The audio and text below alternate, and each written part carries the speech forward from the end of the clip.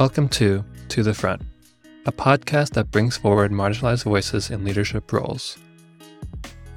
I'm your host, Molly Yu.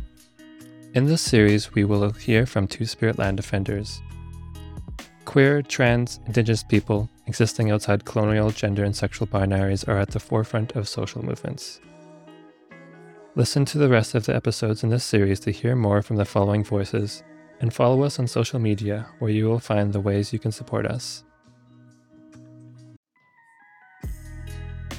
I don't think people recognize the trials and tribulations that have taken Two-Spirit queer land defenders to come to the place they are, and to know that this is your space.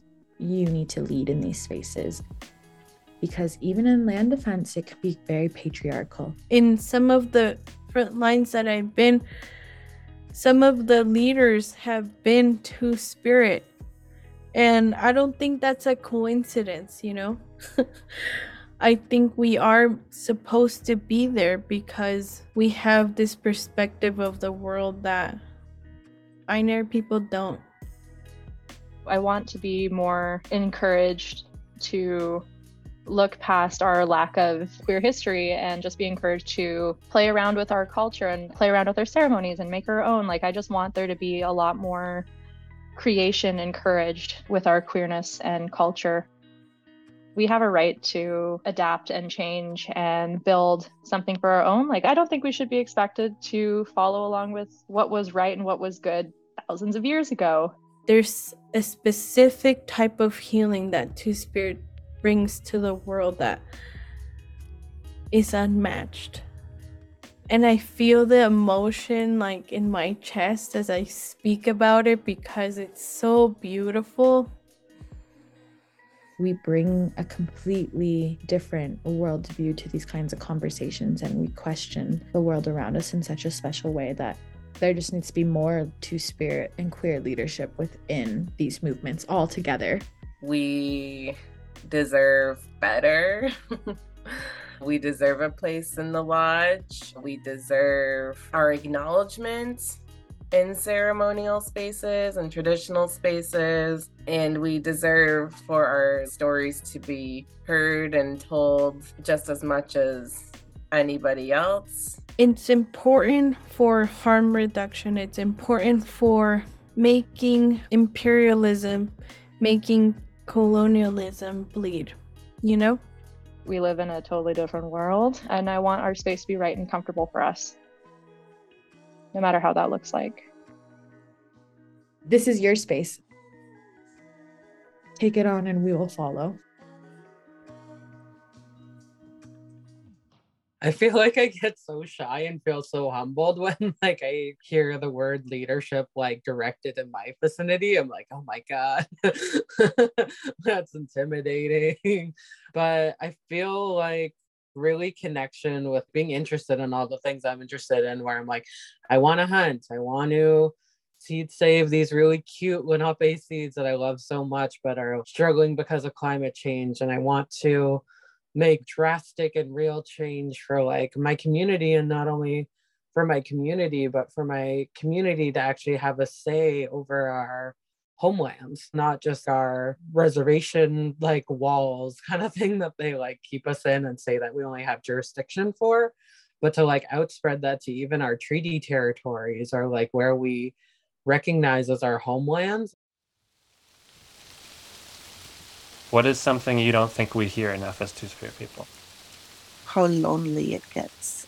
I see a lot of media about you are enough, your experience is valid. But I really wish I had known how lonely of a journey it was beforehand. Or maybe that's just something that we don't say to make it a little bit more hopeful for young people. I don't know. But that is something that I don't hear enough. This is a very lonely road, and you're going to need friends. What I've learned is the importance of our relationships and what happens to our units when we don't necessarily have these relationships anymore. Because of the residential school system, my mom, for generations, there was no hugging, and it broke down our relationships just from this simple act, I think, of hugging. and not being able to like work through that. We need to work through our trauma. Wow, that is what I learned because I have watched with the past generations what happens when you don't work through that trauma and how much has come from having our relationships broken apart within our family units and our community units. We hold a lot of trauma. That's what's happened to our people. And so, what happens when we don't work through our trauma, it can be really detrimental to who we are as Ungwehome. So many of us crave to hear from our relatives that we are loved and that we are accepted and that we are wanted. I had really cool like mentors, and one of them was my uncle who passed last year. He taught me that Lenape people like were one of the people that really respected their two-spirit people, but more so they didn't have strict gender roles as much. Like if you wanted to do what you wanted to do, then you got to do it. That's how I felt like I really wanted to like experience my life in a way, and it really made those overarching things in my life of like combining culture and language with land defense and water defense because like they're so hand in hand. There are so many layers of colonial violence and colonialism still existing. I would like to see our communities living on land that is not considered a reserve. I would like our communities to be full of like healers for all the other people in our communities and to find like strength in ceremonies with each other. My identity as a two-spirit person and trying to reconnect with culture and language looks way different than like a cis person, which I know like other two-spirit people can feel that way too, where like you can't experience ceremony and things like that the same way, or like even be in some of the same spaces as them. I think that's why now, before I go into spaces, I'm like, how do y'all show up for people in these ways before I like engage? Because I don't know, people don't necessarily see me as my identities, and I've learned, especially through my partner, to ask people what their processes are for accountability, for community, and for leadership in spaces. That's one thing that I thought was really cool about the two-spirit space is that we'd be talking about feelings, we'd be processing stuff together, and there'd be that nice sense of like community. The ability to be in those spaces really just kind of lights a fire in me, and it makes me feel like, okay, when you're ready to stoke your fire again, those spaces will be there and you can tap in and learn what they look like from the people who are running them now and how to engage in these spaces in a way that you haven't in a while. I think that the ability and opportunity to learn excites me too every day.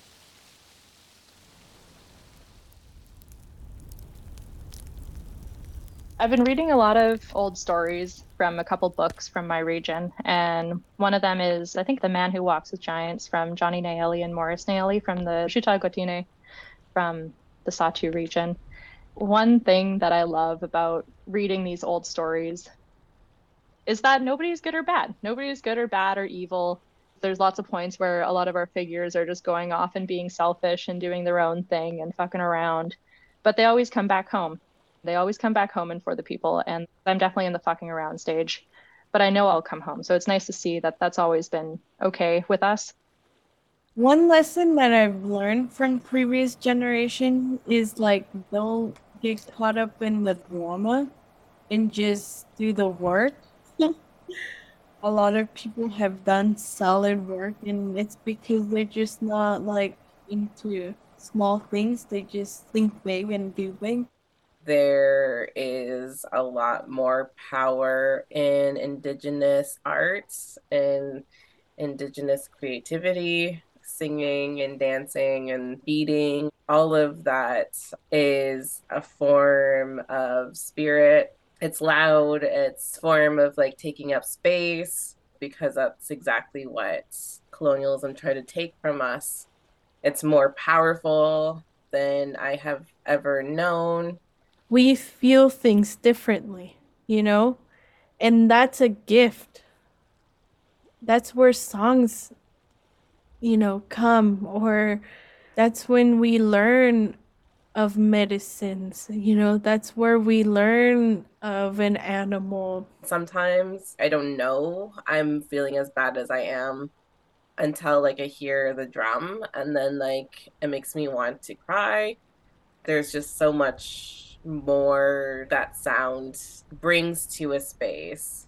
It's like a drum beat is more than what can be like seen and more than what's happening in this physical realm, and that it brings a lot of our like ancestors to the space, and it brings all of us a bit closer. I find myself craving the art and just the beauty of our culture.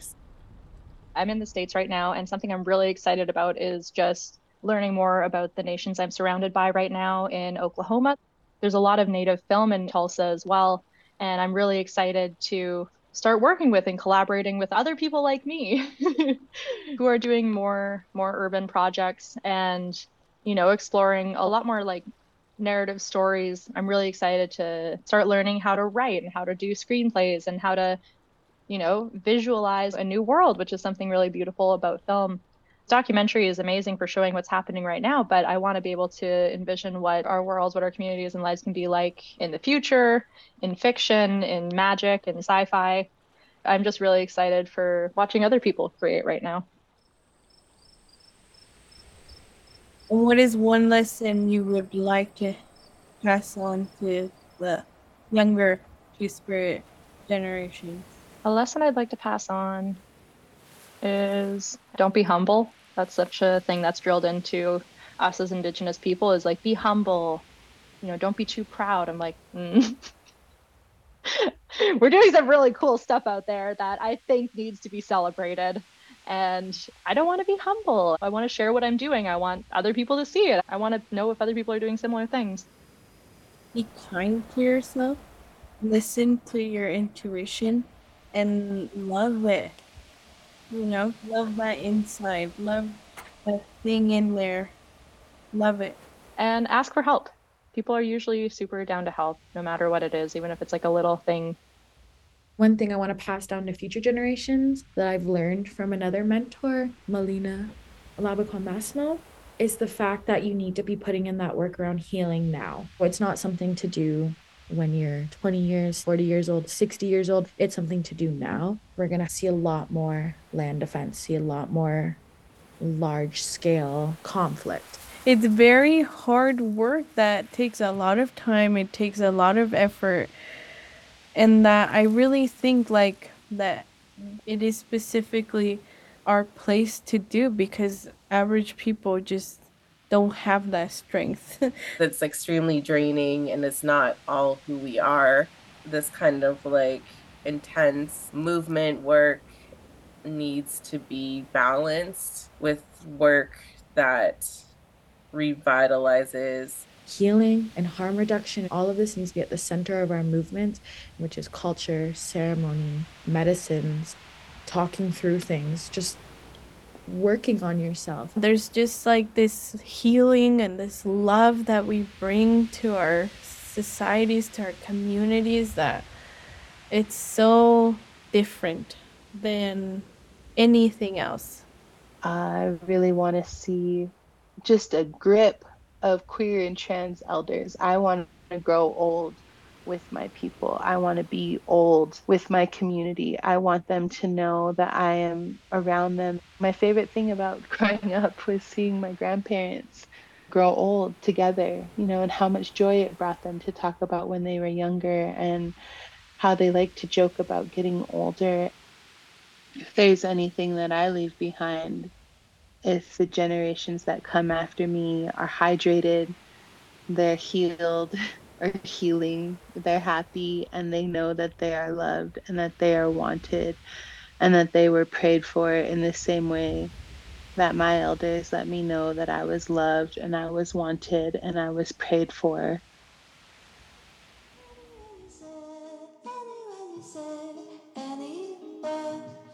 My grandmother taught me how to pray. That's something that I'm very grateful to my grandmother for teaching me. how to get through moments that feel utterly hopeless. You cry. In my experience, you feel it. You don't run away from the feeling of hurt. You run towards it. You embrace it. You interrogate it. And then you rest. I would say that is very corny, but just remember that there were so many of us that loved you, that prayed for you, and that chose to fight alongside you from away, even just one generation away, and that we are here with you, we're here alongside you, we're here in your prayer and in all of your actions. Those are the lessons I'd like to send off into the future. This piece is part of Fixed Point Arts and Media's audio storytelling program, the Empathy Squad, made possible by Canada Service Corps. Special thanks to all the voices you've heard. Thank you for sharing your wisdom and trusting me with your stories. And special thanks to Meryl for helping me edit this last minute.